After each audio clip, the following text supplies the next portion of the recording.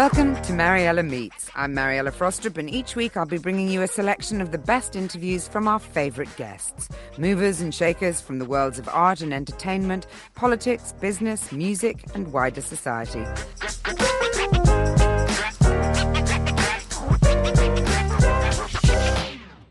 Stella Rimington was the first woman to take on the role of Director General, MI5, Britain's domestic security service. When she retired from the post after nearly 40 years at MI5, Stella said she'd set herself a new mission to rescue spy stories from the blokes. Well, she certainly did that. Since then, she's written over 11 books and she's back with a tense new thriller, The Devil's Bargain, and she joins me now. Stella, welcome to the programme. Before we talk about your wonderful new book, which kept me up way later than I meant to stay up last night reading, I wanted to ask you, of course, about the Russian invasion in Ukraine. You took up the post of Director General at MI5 right at the end of the Cold War. And I just wondered, having had long experience of dealing with Russia, how shocked you were or not by the recent invasion. I don't think I was really shocked, actually. I think there was plenty of warning that it was coming, even though there were plenty of denials also that it was coming. But nothing surprises me as far as Russia goes, led as it is by a former KGB officer. So no, I wasn't surprised. I was horrified. And I must say particularly because it took me back to my own childhood, which happened during the Second World War. And I spent a considerable amount of time myself in air raid shelters. And the sight of all these poor people sheltering from this bombing has just brought all that back to me in a rather sad and made me rather gloomy, I must say. So yes, it's absolutely horrifying, but I don't think I was particularly surprised. Do you have a sense that, we've talked for a long time about the fact that, we're a generation who haven't lived through a war. We don't understand what war was like. Do you think that we'd become complacent about the danger posed by a regime like the Russian one? I think we possibly had. I think there have been many other things that, particularly, looking at it from the point of view of our intelligence services, which is the point of view I always look from, of course, even though I've been retired for a long time now. I think we had got a lot of other things distracting our attention with the growth of terrorism in particular. So I think possibly we had taken our eye off what was going on in Russia. We tried at the beginning of the Cold War, at the end of the Cold War, I can remember, I led a small delegation to make our first contact with the KGB in those sort of glorious days when we thought that the Cold War was over and we were all going to be able to be friends.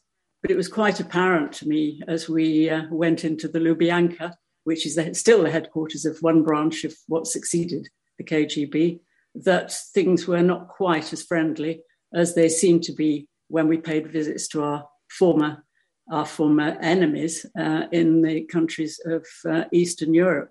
There we had a sense that everybody was changing and that they wanted to be friends. But I certainly didn't get that sense in Moscow in 1991 when I went there. Now, tell me a bit more about that surreal experience, because you've said that not much had changed when you went there, that it was clear that the KGB wanted to hang on to their own positions of power. And actually, with the benefit of hindsight, you clearly had enormous foresight. It was a very, very strange visit, actually. It came about just at the moment when Yeltsin had taken over. And apparently, he had met Douglas Hurd, who was our Foreign Secretary at the time, and had said to him, I want to modernize and possibly democratize the KGB. Will you send some people to talk to them about how intelligence services work in democracies? And so in our innocence, we went along, three of us, myself sort of leading a small delegation, and we met a long line of KGB officers, and we talked to them about laws and regulations and the sort of thing that intelligence services have in democracies, and they gazed at us blankly, I think, wondering what on earth we thought we were talking about. There was one person there who was briefly in charge. Yeltsin had put in charge of the KGB's modernization, a professor, Professor Bakartin. I remember him, and he was quite a small man, and he was sitting in the middle of this long line of fierce-looking KGB officers. And after we'd done our little bit and talked about all the rules and regulations, he said to me, I won't be here very long. And that was true, he wasn't. The KGB had him out and he went back to his university and very little changed. And that's how it's gone on. And now, of course, former officers of the KGB are running Russia. You've described that encounter very evocatively, I think. You said it was more like wild animals looking at prey they could no longer eat, which sort of sends shivers down one's spine. And you have said before that you came from an era where there were clear-cut enemies. Do you think that the West has been turning, well, not the West, the UK, the West, yes, both together, have been turning too much of a blind eye to Russian aggression and influence? I mean, if you look at the poisonings of the Skripals in Salisbury, the sort of octopus-like hold on London's financial institutions, they would all seem to be things that you couldn't even have imagined happening 50 years ago. No, I think that's true. And, I go back to my former point. I think many of our efforts were distracted, actually, and we didn't. I don't think. I mean, I'm on the outside now looking in. I don't think we did take sufficient notice of the various things that were happening. I mean, there was various, as you say, poisonings and killings and strange deaths of Russians who were living in the country. And I don't know how much investigation was done of these things, but looking at it now from the outside, one just has a feeling that possibly not enough attention was being paid to what was going on. And we were all looking at something else, looking in another direction. I don't know, maybe that's unfair, but that's the feeling one has as an outsider. I agree with you. But I imagine running MI5, had something like that happened on your watch, you probably would have sat up and taken quite a lot of notice of it. I think we would, because we were focused in those days. Certainly when I first joined, I worked for quite a long time in our counter-espionage branch and eventually became director of counter-espionage. So I was quite well steeped in the Cold War. And certainly by the time I became Director General, of course, we were turning our attention elsewhere. When the Cold War came to an end, as I said, we did think that perhaps, we were in a new era and we were facing increased threats from the IRA and terrorism coming from foreign sources. And I sensed that was probably where we turned our attention. And I don't know, I hope I'm not being unfair to my former colleagues, but I just sense that obviously no government-run organisation has got infinite resources, and one has to devote one's resources to what seems to be the major threat at the time. And I sense that was terrorism, and things have probably not been as thoroughly investigated as they might have been in the days when we knew that we were in a Cold War and that our main threat came from the KGB and its allies in the countries of Eastern Europe.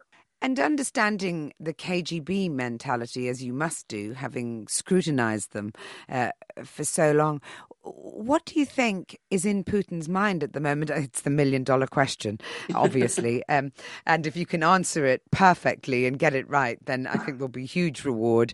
But just psychologically speaking, this is a man who wanted to join the KGB from when he was a schoolboy. So he's really, really steeped in the tradition of the Cold War, I imagine. So is he angry? Is he upset that he feels his empire, delusional, however that might be, is lost? What do you think is the psychology here? Well, I think he's actually said that he wants to recreate the borders of the former Soviet Union. I think that's the first thing. I don't think he can do it, and he probably knows he can't, but at least that's something in his mind. I think he also genuinely feared that NATO was getting too close and that it was aggressive. But I think, on the other hand, he was probably receiving duff information. I have a feeling that his intelligence people were probably telling him wrongly that his forces would receive something of a welcome in Ukraine. And of course, that was totally wrong. I think he's probably surprised at the level of defense that's going on and the incompetence, apparently, of his forces to make the headway that he hoped they would. So I guess he's angry. That would be my feeling. He must be really, really angry that the whole thing has gone into such a mess, basically. He'll be angry, no doubt whatsoever. He'll be angry about the sanctions. And I guess he must be feeling that the world is pressing in on him. I mean, if one can only imagine what he feels like sitting in his great rooms in the Kremlin. He's probably only got a limited number of advisors that he's actually listening to nowadays. And I would then sense that he may, I don't know, if it was me, I'd be feeling very much, that the end was nigh. But I doubt whether he's feeling that. And a cornered, angry dictator with nuclear power, what should we fear from that? I think we should fear, basically, because it is a threat. Obviously one has no idea what he would do. Everybody's speculating he's ill, he's going mad, da-da-da. None of us know, I don't think. So I just think it's a very, very scary time. Say hello to a new era of mental health care. Cerebral is here to help you achieve your mental wellness goals with professional therapy and medication management support. 100% online. You'll experience the all-new Cerebral Way, an innovative approach to mental wellness designed around you. You'll get a personalized treatment plan from a therapist, prescriber, or both in a safe and judgment-free space. Your Cerebral therapist or prescriber will outline a customized plan with clear milestones along the way, so you can get to feeling your best. With Cerebral, you're not alone in your mental health journey. We're here to empower you to live a fulfilling life. So take that first step towards a brighter future and sign up today at Cerebral.com/podcast and use code ACAST to get 15% off your first month. Offer only valid on monthly plans. Other exclusions may apply. Offer ends July 31st, 2024. See site for details.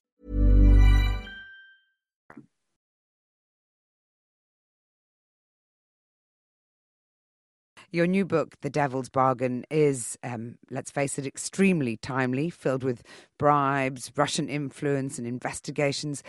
Tell me about where the idea stemmed from. It stemmed from my imagination, actually, and also a sense that things might be going on in a more traditional way than possibly we think, because the story is about an illegal, that is a spy who is inserted into a foreign country for the purposes of espionage, but is entirely documented as somebody else. So it begins really with the KGB at the end of the Cold War, finding it very difficult to get really good intelligence out of the West, because obviously the kind of people like the Cambridge spies who would spy for the Soviet Union out of ideology no longer exist. So the general in the KGB in charge of getting intelligence out of the West is wondering what to do. And he decides that he will insert an illegal into Britain with the intention of trying to get somewhere very significant in society where he can pass really top quality intelligence back to the Kremlin. And so that's what happens. And this person arrives, gets himself settled in, and slowly pursues his task of getting into some significant place in society. But meanwhile, the Cold War comes to an end, and all the people who sent him there disappear because the KGB now changes and there are new people there, and they've lost sight of him. And so here is his dilemma. He is now getting on very well, according to his appointed task, but he has no support. The people who sent him there are no longer. So what does he do? Does he give up and go home, or does he struggle on? And he decides to do the latter. And this is the story of how he struggles on. And there is one person in the country who has some kind of suspicion, well-based, about him. And so we go on. I won't tell you the story, but that's the premise anyway on which it's based.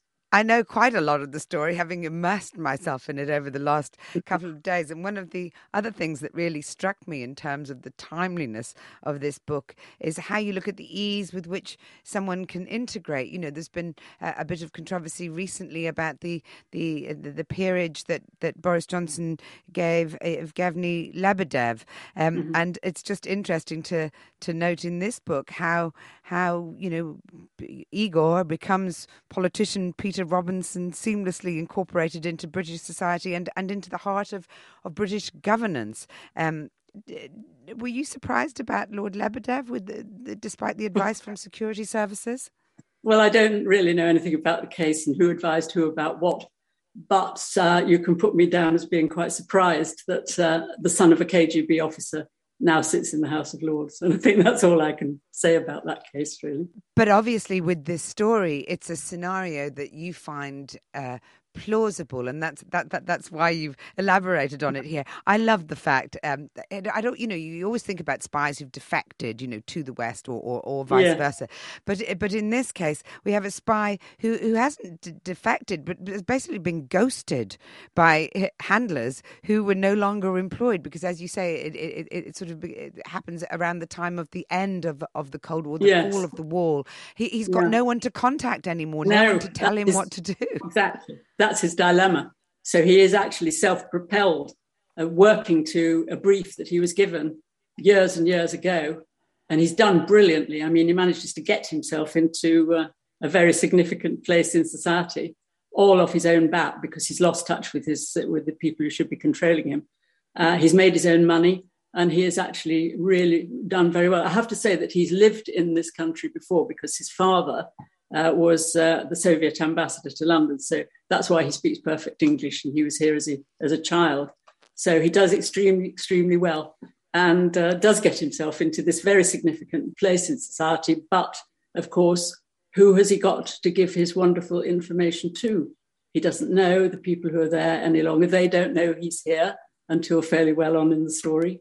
And so this is the dilemma. It's the sort of the challenge of the wonderful spy who's cut off from his roots and seems to belong to a previous generation. Do you think there were spies abandoned like that? Just sort of, as I say, ghosted is the new term. Yeah, I think there probably were, actually. I think a lot of them probably went back at the end of the Cold War, thinking, that things had changed and they were no longer useful. I can did imagine for this book that some might have stayed. And what would have happened? I mean, maybe in real life, maybe the KGB had kept in touch, or their successors had kept in touch with the people that they had fed out into the West. But in the case of this book, they hadn't, because it was such a secret operation that the general who sent him in the first place, when he left the KGB, he retired at the time that the Cold War came to an end and went off to live in America. So as he left, he was so determined that this wonderful operation that he'd started with this brilliant young man was going to succeed, that he made very sure that none of the papers that related to this operation were available to anybody else. And he sealed them up and hid them, but they came to light. And so the whole thing gradually unravels. How difficult a balancing act is it for you? Because, you've spent a lot of this interview very kindly talking to me about the situation with Russia and your experience of the KGB and so on. How difficult is it for you to balance the life of an author supposedly imagining things that often seem all too plausible in real life, along with the fact that your previous profession was, as head of MI5? It's quite easy now, actually, because I've been out of it long enough. And my experience, of course, is now old. And the world has rolled on enormously, even since the time I retired from MI5 in 1996. And everything really has changed since then. I mean, the whole world of digitalization has come in since I left. So the way they work, the things they do, the tools they have at their disposal are really completely different from when I was working there. So I don't find it difficult. The stories, of course, do come out of my experience and my, coupled with my imagination and my sort of vague feeling about what might be going on at the moment. But the rest of it, I think I'm far enough away, obviously not to sort of write anything that's going to place a risk on our national security, because I don't know anything in detail about what's going on now.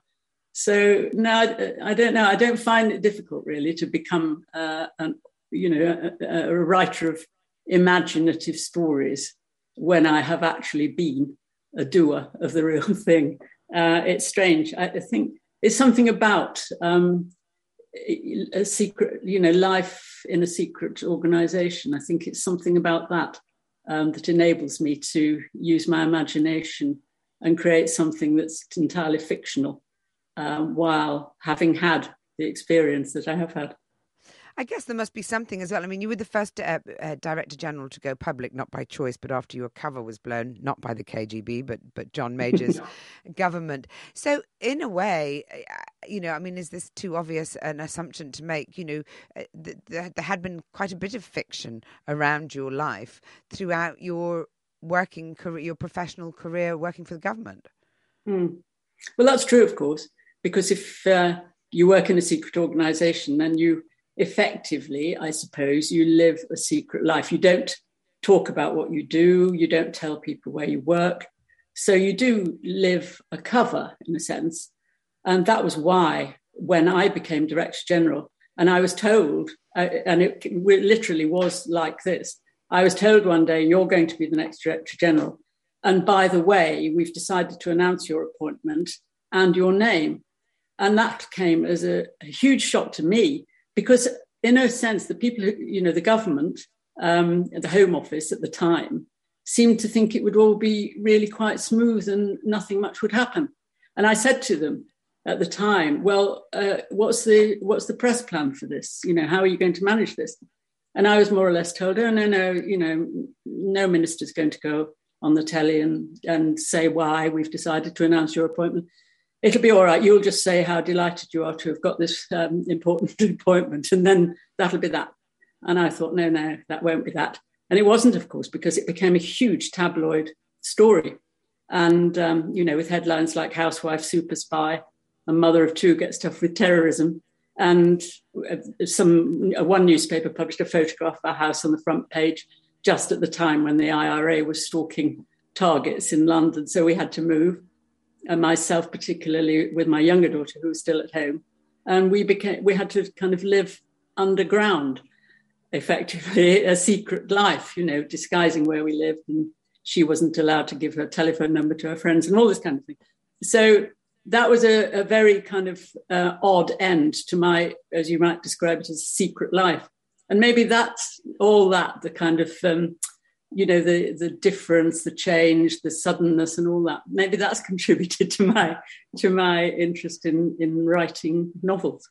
Indeed. But also, I mean, you talked about President Putin being furious. You must have been furious. I mean, that you must have felt like you'd been completely thrown to the wolves. And how difficult was that within your own family life to explain away things that you'd had to keep secret? I mean, I just can't even imagine that. It was difficult at the time. But you see, I wasn't cross about it, because I actually did believe that it was very important for our intelligence services to be more open at that particular time. I mean, it was the end of the Cold War. And it just seemed to me, people were saying things like, oh, we don't need spies anymore. That's all about the Cold War. And we knew we were needed even more because of the increased threat from terrorism. So I did think that it was time, it was important that we were more open about the things we could be open about. And in fact, I gave the Dimbleby lecture on BBC television talking about, is there a conflict between security and our democracy, basically? How does security and democracy fit together? Which I thought was a very important subject. So no, I wasn't cross about it, but I was pretty cross that it was seemingly, so immediately thrust upon me that we hadn't had time to make any arrangements for our own security, for example. I hadn't had time to tell my daughters what was going on. It just came as a shock to everybody. The neighbours were, suddenly realised that this quiet lady who'd lived in their road for X number of years turned out to be somebody who might bring danger to the street. And, started writing to the newspapers saying, one person wrote that it was my helicopters ceaselessly circling overhead were keeping her family awake. And in fact, the helicopters were nothing to do with me. They were the police monitoring the Arsenal football ground. So the whole thing became absolutely ludicrous for a time. And so that was, I think I was cross about that. They hadn't been better managed. But I wasn't cross about the fact that it did give us an opportunity to do what I thought was appropriate, namely to be a bit more open about what intelligence services do and what they don't do particularly.